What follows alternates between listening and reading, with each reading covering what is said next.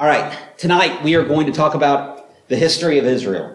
And we're going to do so. We're going to cover, tonight we're not going to cover a ton of time. We're only going to cover a couple hundred years. But over the course of this series, 2, 3, probably 3 weeks, maybe a fourth week, we'll cover more than 1,000 years of Israelite history.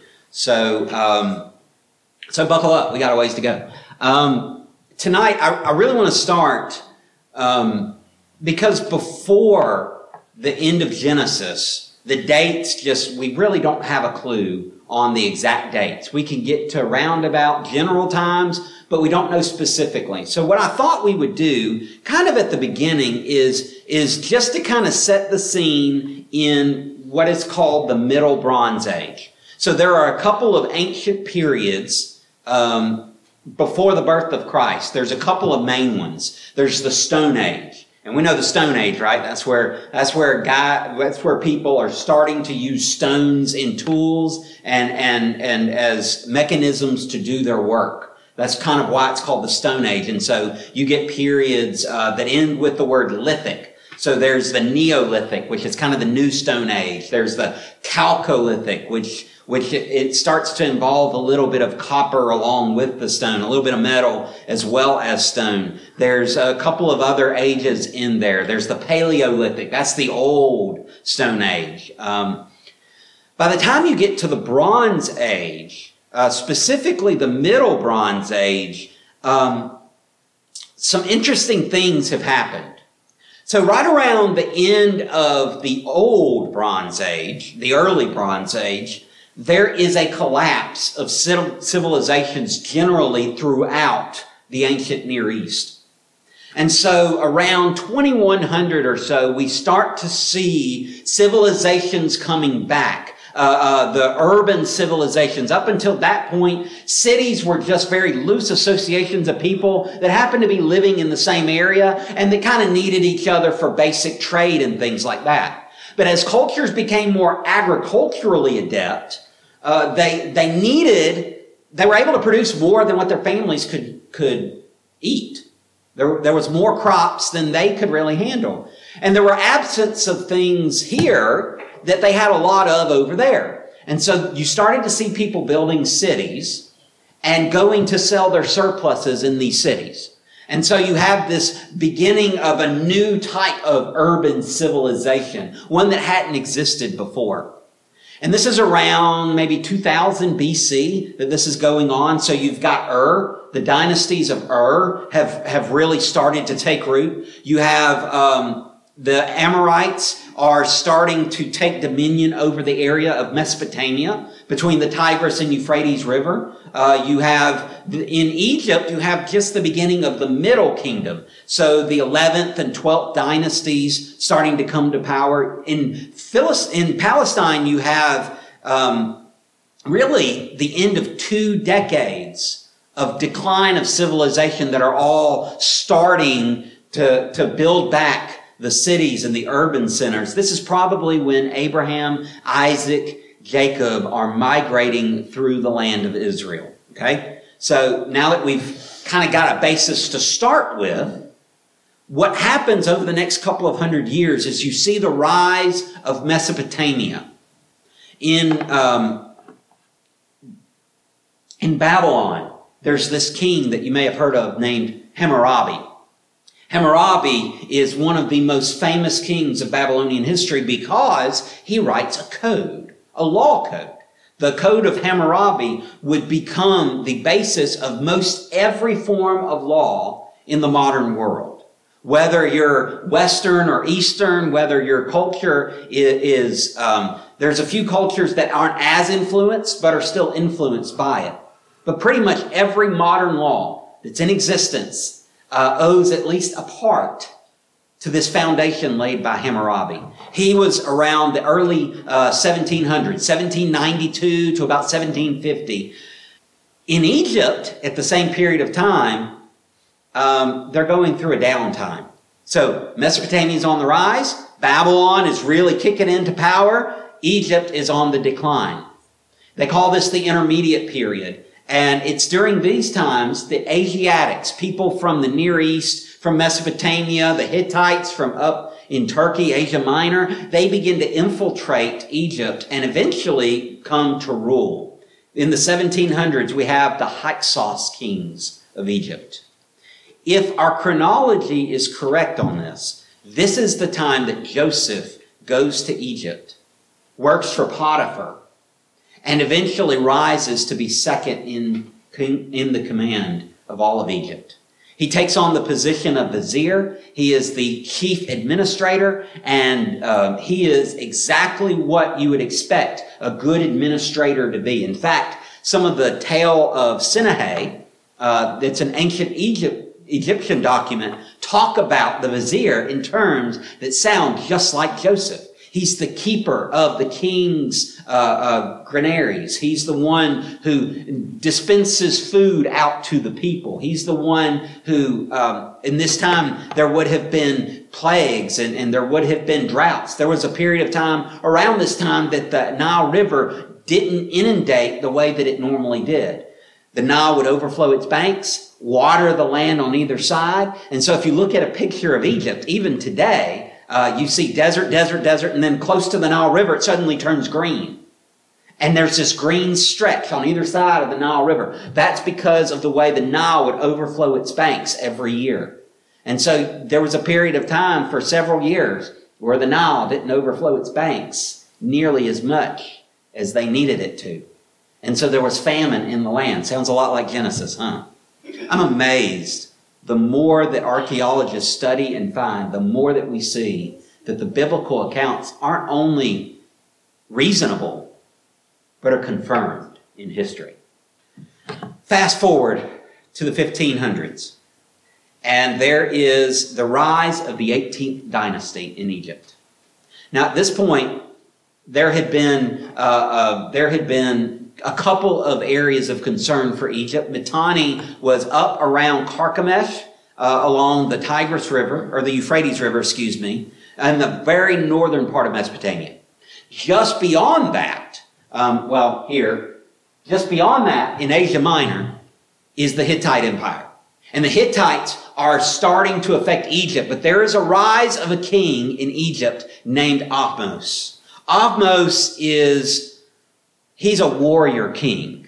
And so he is basically, the Egyptians had overtaken the Hyksos that had ruled over Egypt during this time. And so now Ahmose comes in and he conquers throughout the land of Palestine all the way up to the Euphrates River.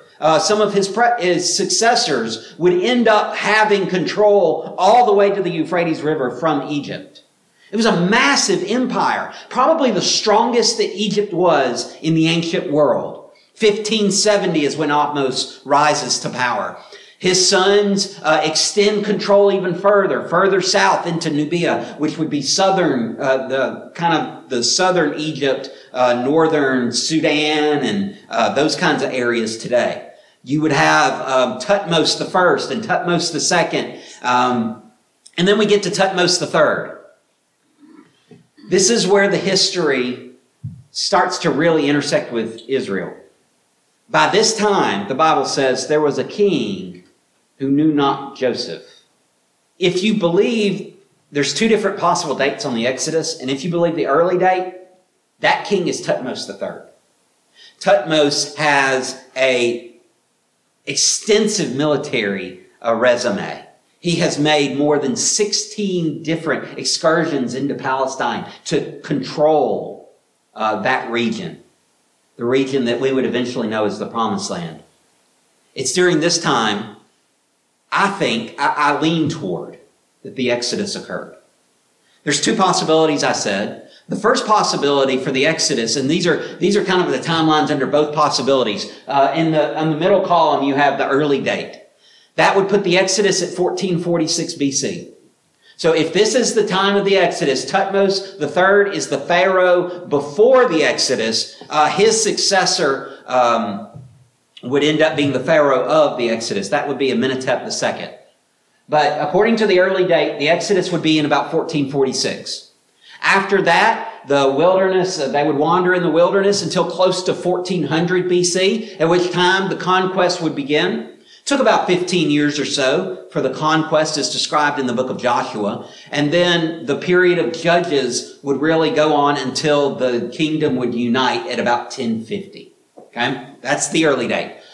There are some possibilities of a later date. We'll talk about just a second some of the evidence for both. But the late date would have the Exodus a couple of centuries later, in about 1270. Okay? If that's the case, the wilderness wanderings would have happened until close to about 1220, at which point the conquest begins. And somewhere around 1205-ish, somewhere in there, is when the period of Judges really starts. Okay? And 1050 is a pretty well-established date for Saul. You can get within a couple of decades, probably sometime between 1050 and about 1030 is when Saul takes the throne. Okay? Let's talk about these two possibilities. There's two major theories on the Exodus. The early date in 1446. Thutmose would have been the Pharaoh when Moses left Egypt. That makes Amenhotep the second, and this says the Thutmose the second and Amenhotep the third. That's a typo. Amenhotep II would have been Pharaoh of the Exodus. Now, there's a couple of pieces of evidence in the Bible. So let's take our Bibles and go to 1 Kings chapter 6. 1 Kings 6 is probably the best evidence in the scriptures for this. In 1 Kings 6, it's right before 2 Kings. Those of you looking? Yeah? Yeah, I'm here all week. 1 Kings chapter 6 verse 1 says this. In the 480th year, after the people of Israel came out of the land of Egypt, in the 4th year of Solomon's reign over Israel, in the month of Ziv, which is the 2nd month, he began to build the house of the Lord. So we have the temple dating 480 years after the Exodus. He starts the temple. Now we know he started the temple in about 966 BC. Give or take a couple of years, okay? And all of this, these years are approximate, okay? So don't shoot me if I'm a year or two off. But 966 is when this begins. Now, if you add 480 to 966, you get 1446. So that would be the date of the Exodus, right? There's other biblical evidence as well. In Judges chapter 11, verse 26, Jephthah is talking, and he says, let me get there. Ooh. Okay, apparently if I type one thing, it goes to Jude. If I type something else, it goes to Judges. So I just went to Jude. Judges chapter 11, verse 26 says this. While Israel lived in Heshbon and its villages, in Aroer and its villages, and in all the cities that are on the banks of the Arnon, 300 years. Why did you not deliver them within that time? In other words, what he's saying is it's been 300 years since Israel was living in this area. And where is that area? Well, that's in Egypt. Or that's just on the other side of the Promised Land, out in the wilderness. So about 300 years from the conquest to now. Jephthah lived close to 1100. Sometime he was judging Israel around the 1080s, give or take. And so you add 300 years to that. That gets you at 1380, which is close enough to 1446 that's reasonable, right? Again, these are approximate dates. We don't have this for sure. Unfortunately, the biblical authors didn't bother to give us a year and a day on these things. This would all point to an early Exodus. There's archaeological evidence as well. There's a lot of mass migration right around the 1300s. Early 1300s, which would have been a perfect time for Israel to cause a massive migration and destruction issues, right? By conquering the land. There's some other evidence as well that we see. It's during this time that the Tel El Amarna letters are written. They make a reference to these group of people called the Habiru. If the Habiru are the Hebrews, and there's some evidence they may be, though we can't say for sure, then that puts them in the Promised Land in the 14th century, which is exactly when they would be in there conquering and settling the land. Okay? There's some problems with this, though. One of the major problems is there's a lot of evidence that points in the other direction, toward a late date for the Exodus. Late date, this would have been under Seti the First would have been the Pharaoh when Moses left Egypt. And when he died, Ramesses II took the throne, and that would be the Pharaoh of the Exodus. The biggest evidence for this actually comes from the book of Exodus itself. Exodus 1:11 describes the Israelites building the store cities of Pithom and Ramses. Those cities, we know exactly what city they are. Qantir is the modern name for that area, and we know from archaeological finds that those were built in the late 13, early 1200s. So if that's the case, well, the Israelites couldn't have been building it if they had already left. So that points to a late date. We also look at Exodus 12, verses 40 and 41. Look at that with me. I know we're turning a lot. I want you to see how all this plays together, because sometimes we have a question. Why is all this in the Bible? But all this actually helps us to put all this together. Exodus 12, 40 and 41 say, the time that the people of Israel lived in Egypt was 430 years. At the end of 430 years, on that very day, all the hosts of the Lord went out from the land of Egypt. Now, that sounds like a pretty good way to date, doesn't it? They come into Egypt, 430 years later, they leave Egypt. Well, the problem is, with an early date, they would have only been in Egypt for about half that time. Based on what we think of Joseph and where the most likely time he comes into Egypt, they'd only been in there a couple hundred years. They wouldn't have been long enough to be 430 years. So now we have evidence for a late date. And then not only that, the archaeological evidence seems to point a lot more. Especially this right here, the Merneptah Stele. The Merneptah Stele has writings from the Pharaoh Merneptah. Merneptah writes this. He writes, carried off is Ashkelon, seized upon is Gezer. Yanoam is made that which does not exist. Israel is laid waste. His seed is not. Huru is become a widow of Egypt. Now, obviously, Merneptah did not destroy the Israelites. This is him boasting, because this is what kings do in that day, is they boast their accomplishments and they overstate their case. Let's put it that way. We'll put it nice. We won't say they just flat out lie. They overstate their case. This stele seems to speak of Israel as a people. And what's unique about that is that everyone else that it talks about in the terms that would describe a physical location. But Israel isn't described like a location. They're described like a group of people, as if they hadn't settled yet. That would seem to point to a late date. Some folks say you're making too much of details. If you hold to the early theory, you would say that really isn't conclusive, but that's part of the evidence that we have to weigh in. This, by the way, is the earliest time that Israel is mentioned in documents outside of Israel. So outside of the Bible and outside of Hebrew records, this is the earliest mention we have of the people of Israel in the ancient world. It's from this stele. All right? Now, all that to say, we don't really know when the Exodus happened. I happen to lean toward the early date. I think some of the problems of the late date are just more substantial to me, but I'm not a scholar. I just pretend one. I just play like one on TV. I'm not a full scholar, okay? I can be wrong on this. It could be a late date. I don't know.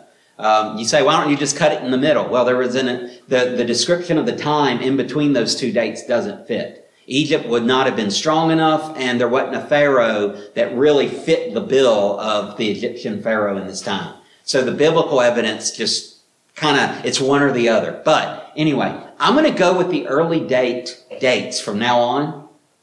But if it's a late date, things squish a little bit, okay? All right? We good with that? I don't care if you're not. I'm preaching, so I get to say what I want. Not really. I do not have that attitude. Please don't think I'm serious.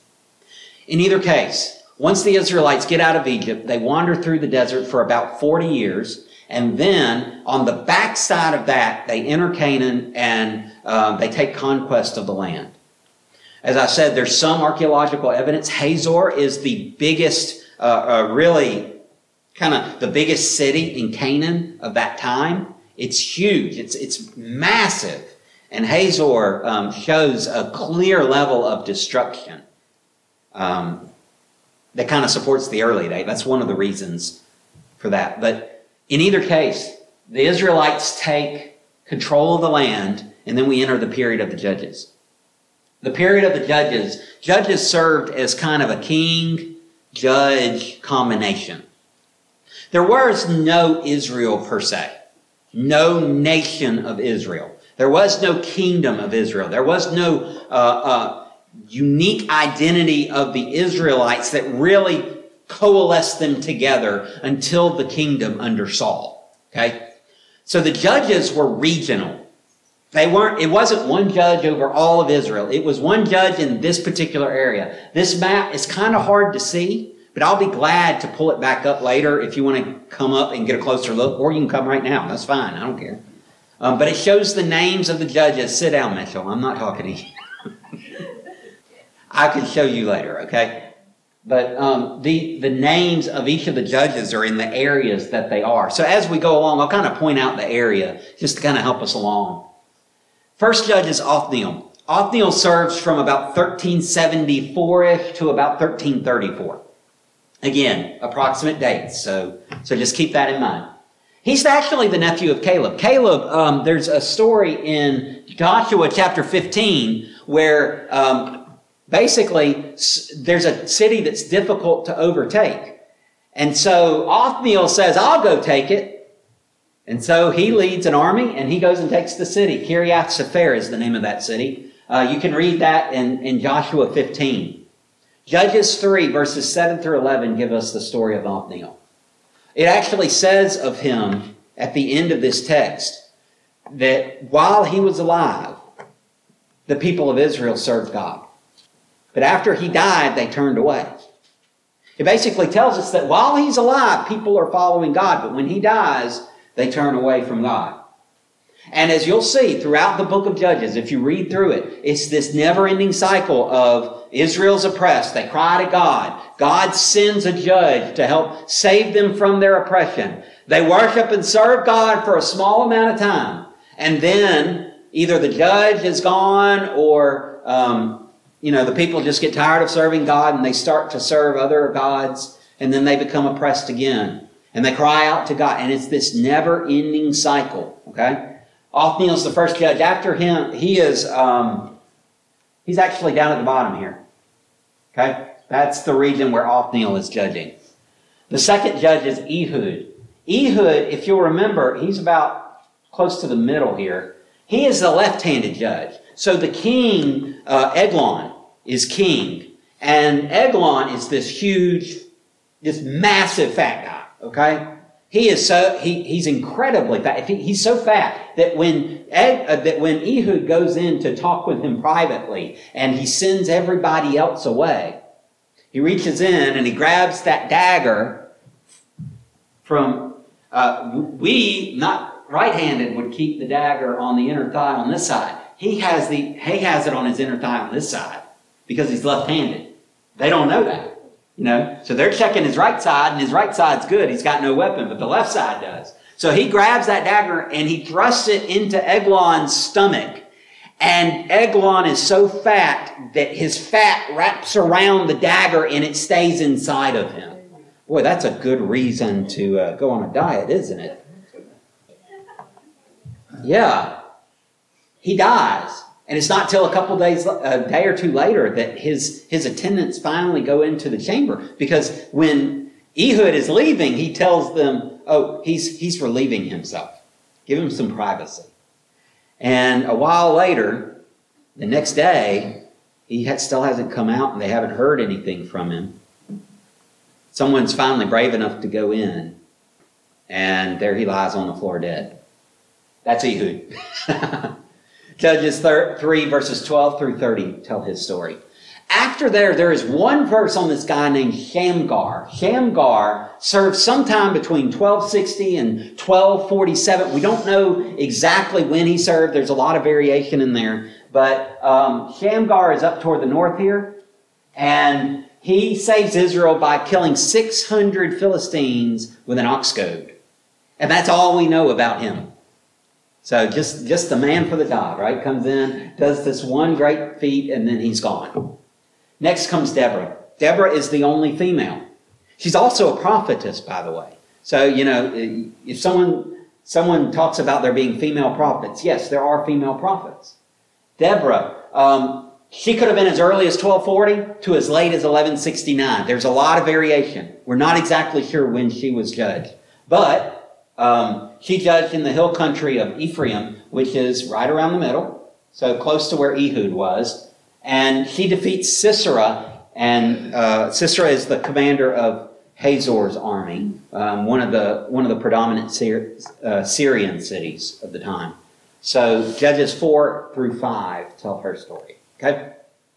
Gideon is next. We all know Gideon. He's the one that lays out the fleece. He says, God, let the fleece be dry and the ground be wet. If you're really calling me to do this. And then he says, God, let the fleece be wet and the ground be dry. I got to make really sure. Please don't get mad at me, God. He has this fairly big army, and God whittles it down to 300 men. And they go and they defeat the Midianites.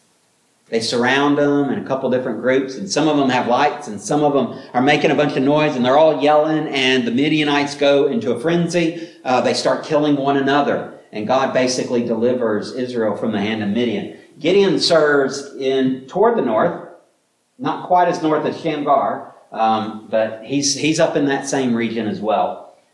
Judges 6 through 8. This, by the way, this is an important point.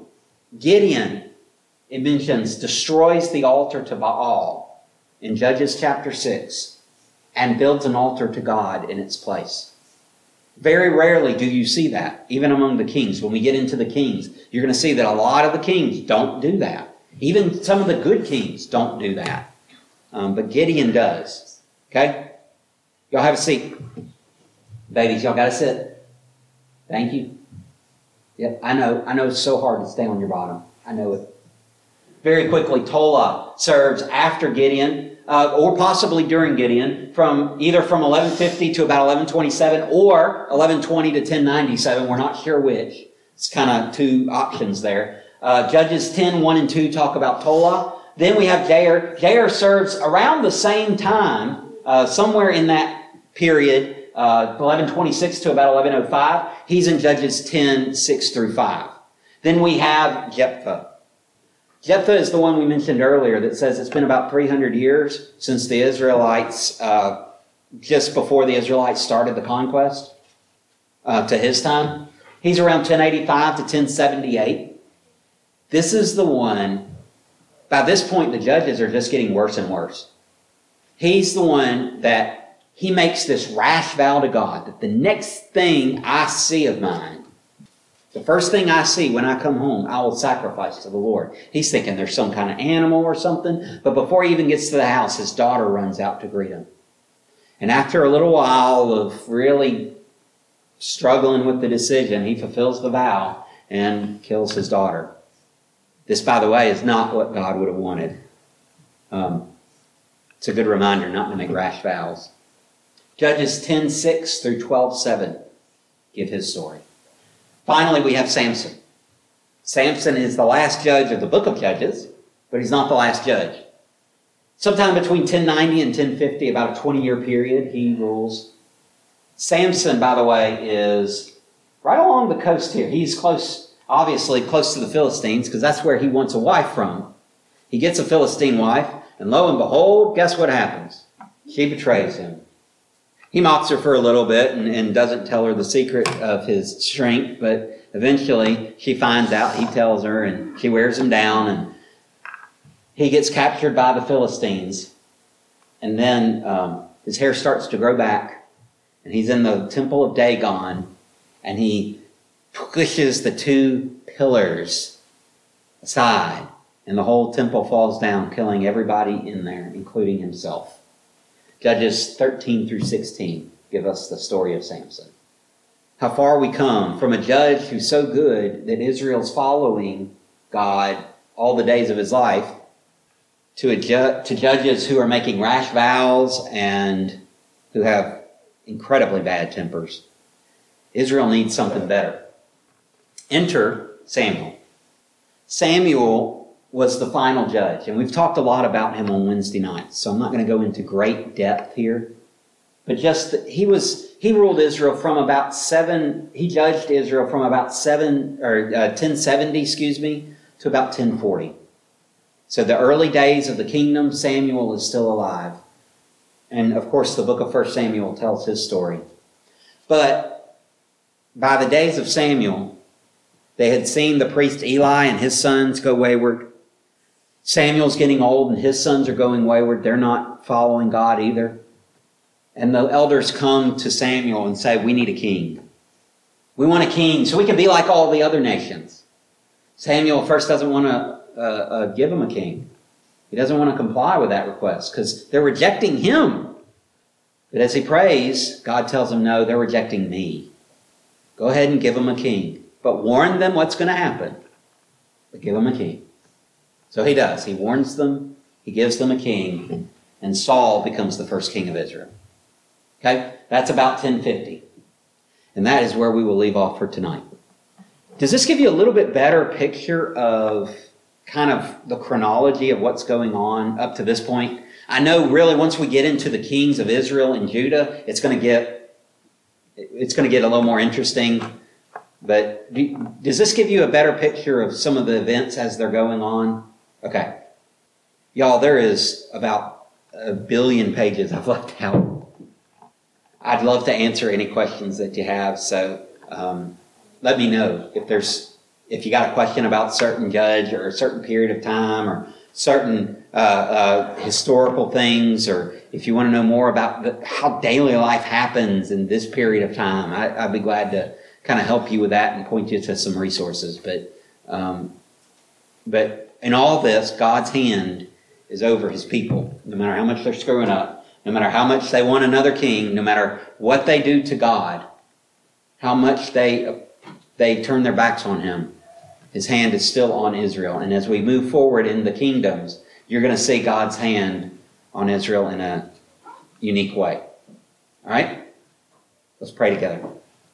Father, thank you for a chance to look over some history and kind of get our bearings, kind of find where we are and get to know what kinds of things are going on. Father, I pray that this will help our scriptures become a little bit more lively. I pray that in this period of a couple of weeks of studying this, that we'll read names and cities and descriptions of events, and we'll be able to picture them better. We'll be able to see a little bit clearer just what's going on. Feel like we're there, so that as we read your word, you can impact us in the best way. Father, we recognize that all this is history. But God, it's also your story. It's all pointing to you. So Lord, help us to take some of this in and better glorify you as a result. Thank you for being the God of history. In Jesus' name we pray. Amen.